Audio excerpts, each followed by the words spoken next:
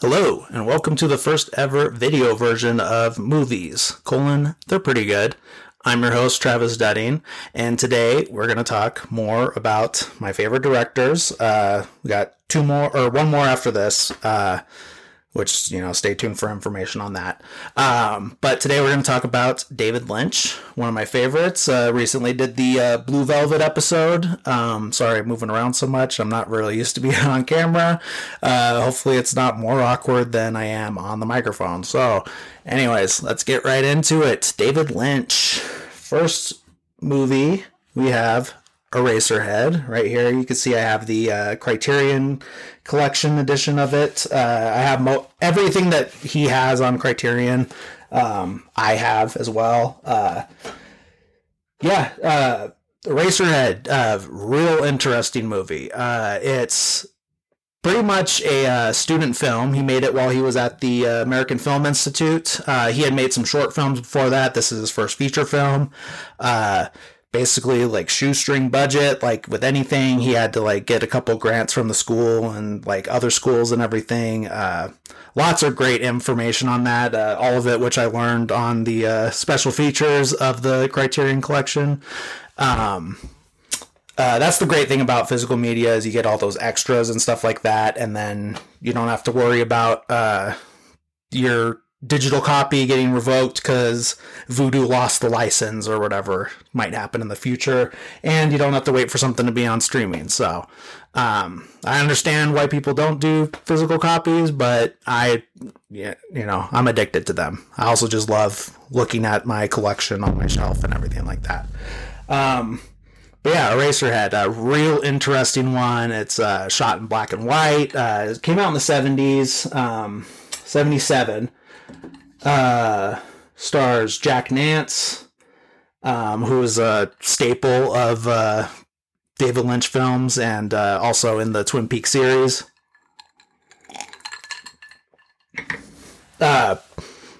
Just a real weird movie. It's very dreamlike, like a lot of his stuff. I'm probably going to say that for like half of the movies at least. But very, very real, like heavy makeup and special effects and stuff like that. Very dark. Not super narrative driven. It's just that's why I say it is very dreamlike, because it just feels like you're just in this space observing what's happening rather than seeing the story unfold. And it's not saying that there is no plot, because there is, but it just is a little all over the place, which is one of the things I love about David Lynch. And I can't really put my finger on why, because, usually when something just doesn't make sense or it's not like outright, it could be a little frustrating, but there's something, I don't know, he has some kind of magical touch that when he does it, it feels cool. And when other people do it, you're like, okay, get a better writer. I don't know. I don't really know what it is about it. I find his movies to be very comforting in a weird way, because they are so dark a lot of the times. So yeah, that's Eraserhead. If you haven't seen it, check it out. All right, moving on. This is probably this is the first one where people really started to take him seriously. This is The Elephant Man. It's got Anthony Hopkins, and John Hurt plays a physically disfigured man, suffers from a lot of different things, and elephantitis being one, hence the name The Elephant Man. But Anthony Hopkins is this surgeon, finds him in a freak show at a circus in England. And this one is based on a true story, actually. So is one other one.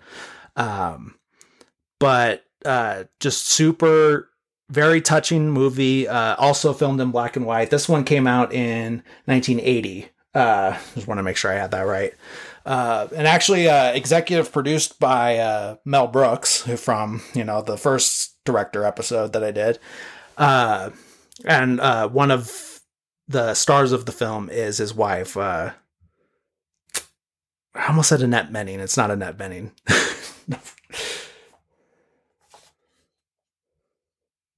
Anne Bancroft, way off. Samsonite. But yeah, real beautiful, sad and beautiful at the same time. Just gonna throw out the word bittersweet and leave it at that. But real touching movie. Real, like, again, using like the heavy makeup effects to make this disfigured man named John Merrick. I think that's not his real name, but that's what they put in the book about him and everything. So that's what they went with.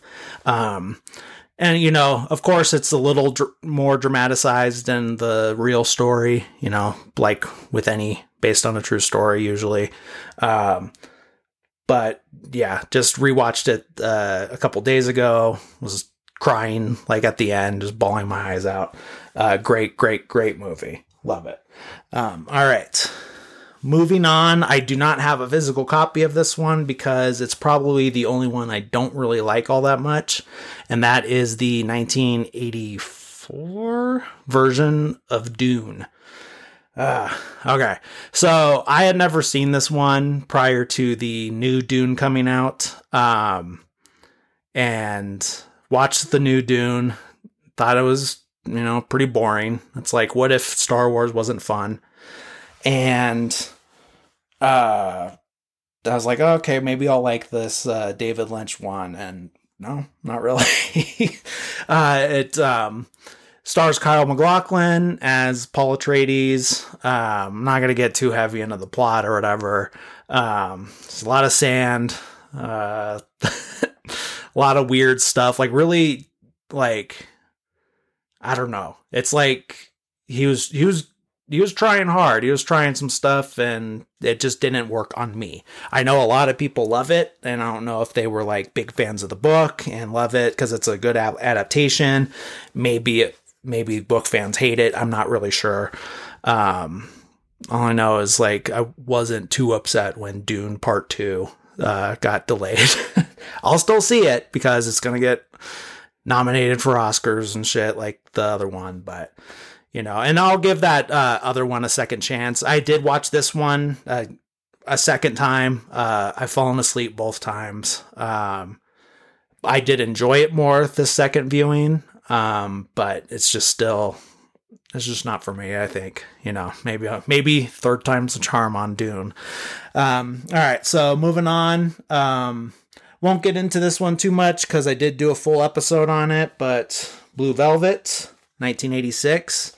Another fabulous David Lynch film, maybe one of his best ones. He did get I think, Best Director nomination for this one.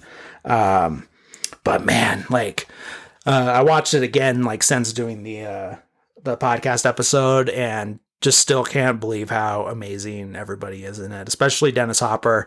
And you're not like, it's a very special type of actor that can make a like monster of a person charismatic.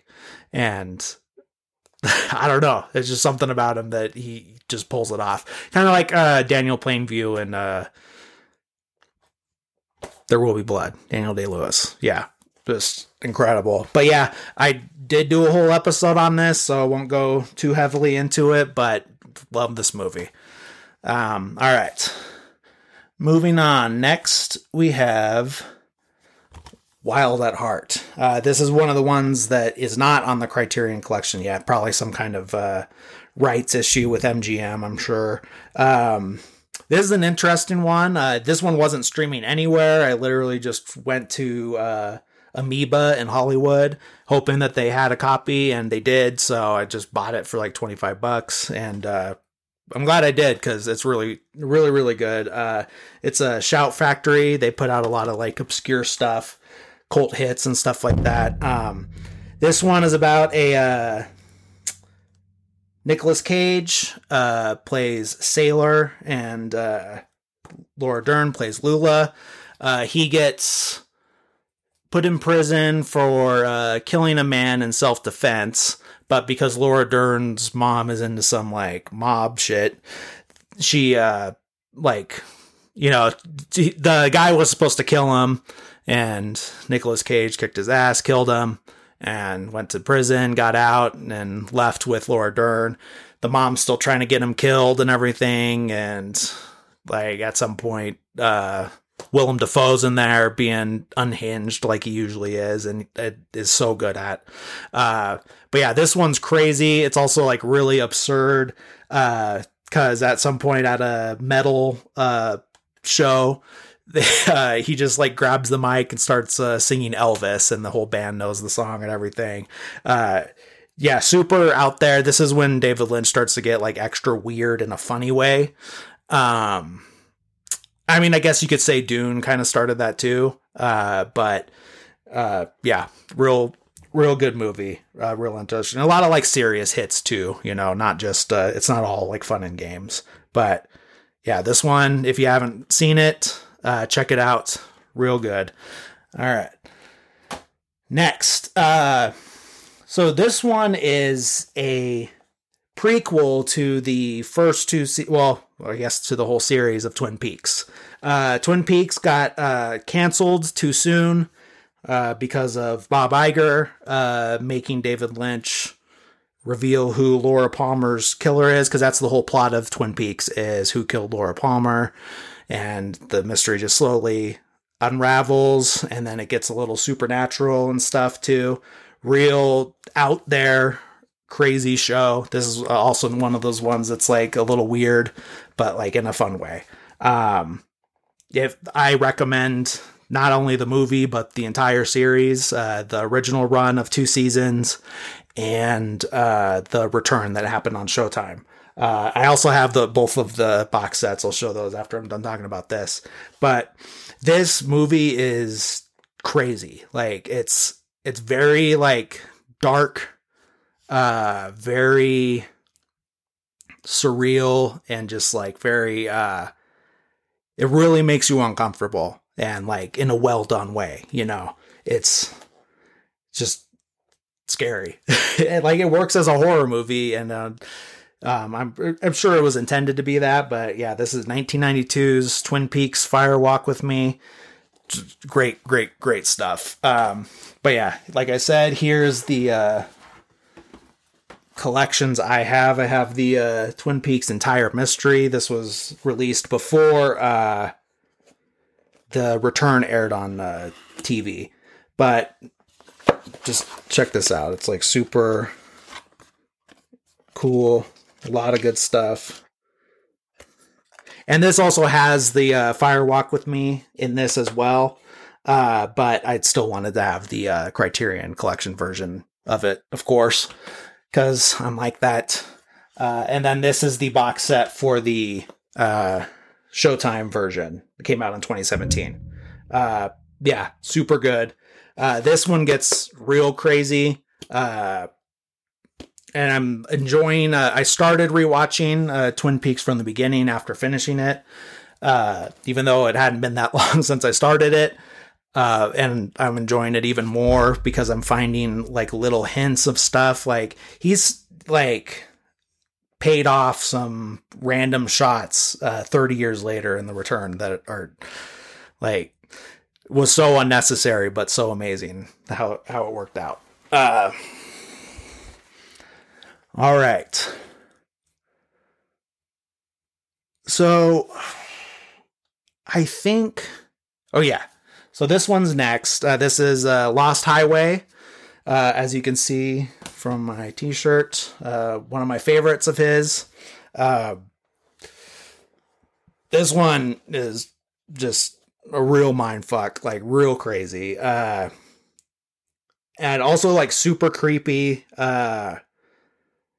Great mystery, great horror, and then just great absurdity too, because you know it's David Lynch, and just like one of the craziest kills I've seen in a movie. Like a guy gets trips and falls into a glass top table and just splits his head in half like through there. Oof. I'm not gonna tell you who it is in case you haven't seen it, but oh man, this one is so wild and crazy. It's Bill Pullman and Patricia Arquette. Bill Pullman has the craziest sax solo since Lost Boys, I think. It's so out of nowhere. It's like very little context for it.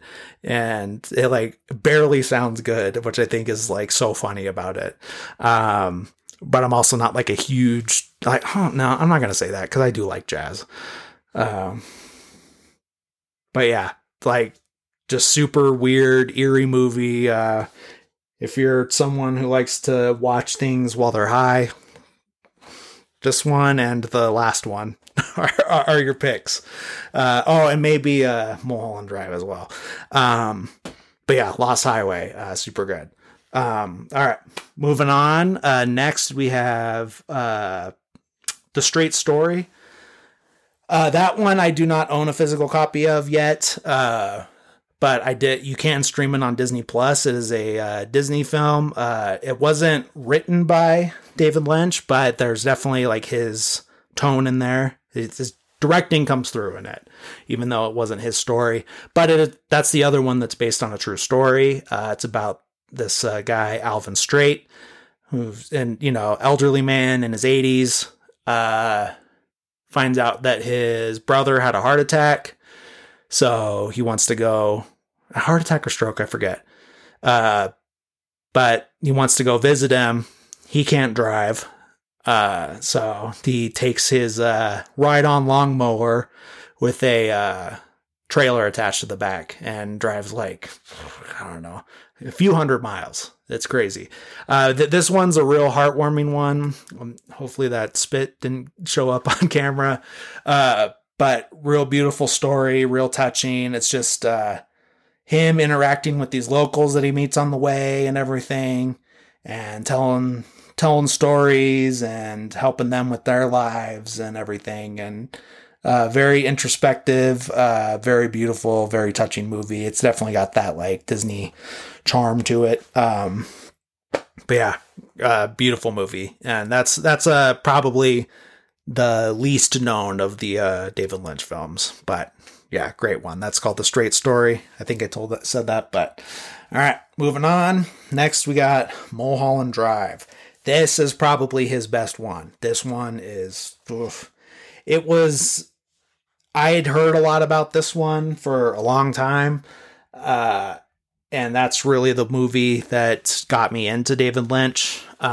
Way later than I should have, but once I saw that like opening act and everything, the scene at the Winky's Diner and behind the diner, insane. A little like people hype it up a little extra, I think, but it's still very good. I don't know. I think different things scare me, but it's definitely, I think the tone scares me more than the big moment that people always talk about. But oh man, this is another like mindfuck movie. It's so good. It's so interesting. You think it's going one way and it feels so dreamy because, I don't want to spoil anything, but, and I will cover this one sometime soon, whenever it's like, more easy to stream, I think, or more accessible for people. Probably sometime in the new year, probably pretty early on, but great movie. I love it. It's Naomi Watts is amazing in it. Laura Herring. I don't know. I haven't heard it said out loud, but a bunch of different people. Justin Theroux's in it. 2001 Mulholland Drive. Great movie. I can't recommend this one enough. But yeah, I'm not going to go too heavy into that one because I will cover it fully down the line. All right. So, last but not least, Inland Empire. This is the weirdest one of all of them. It is 3 hours long, shot on like early 2000s digital cameras. It looks insane. It looks fake almost. I forget, it took them like years to make it, I know that, but I forget like exactly how long, like how many months or whatever. But it is just so crazy. It's Laura Dern is in it, and she plays as an actress, and they're making this movie that is a remake of something from Poland, but that was never released because the cast got murdered or something. But it's, man, it is just so eerie, so uncomfortable, and like so little like happens that makes sense. And you're just along for the ride, and it's holding your attention the whole time. And like, there's stuff that it's like not really going anywhere, and you're like, oh, well, that was a waste of time. And this one like could easily be that, but like I said, it's something about that David Lynch charm. It just like, it works. And it's like 3 hours of, and I still really couldn't tell you what actually happens in this. And it's so crazy, and it's so good. Just so weird too. Real eerie. This is probably the other, like this, Lost Highway, and Twin Peaks Fire Walk with Me are the ones I would say are like horror movies. Some people say Eraserhead, and it is like a body horror in a way, but it's just more tonal, I think, than like anything actually scary happening. But yeah, that's David Lynch. I wish he was, had something cooking, and who knows, maybe he does. I also have, but just not here with me, a Criterion of the David Lynch, The Art Life, which is a documentary about him that was made just a few years ago. That's really good. I think I talked a little bit about that in the Blue Velvet episode.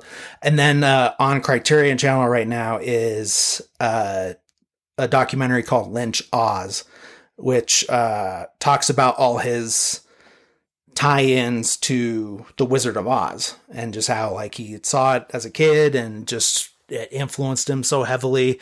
Very on the nose and wild at heart. Like there is just straight up, the witch's crystal ball, and the Glenda the Good Witch is just in there, and a lot of references to Wizard of Oz, red heels clicking together, all that stuff.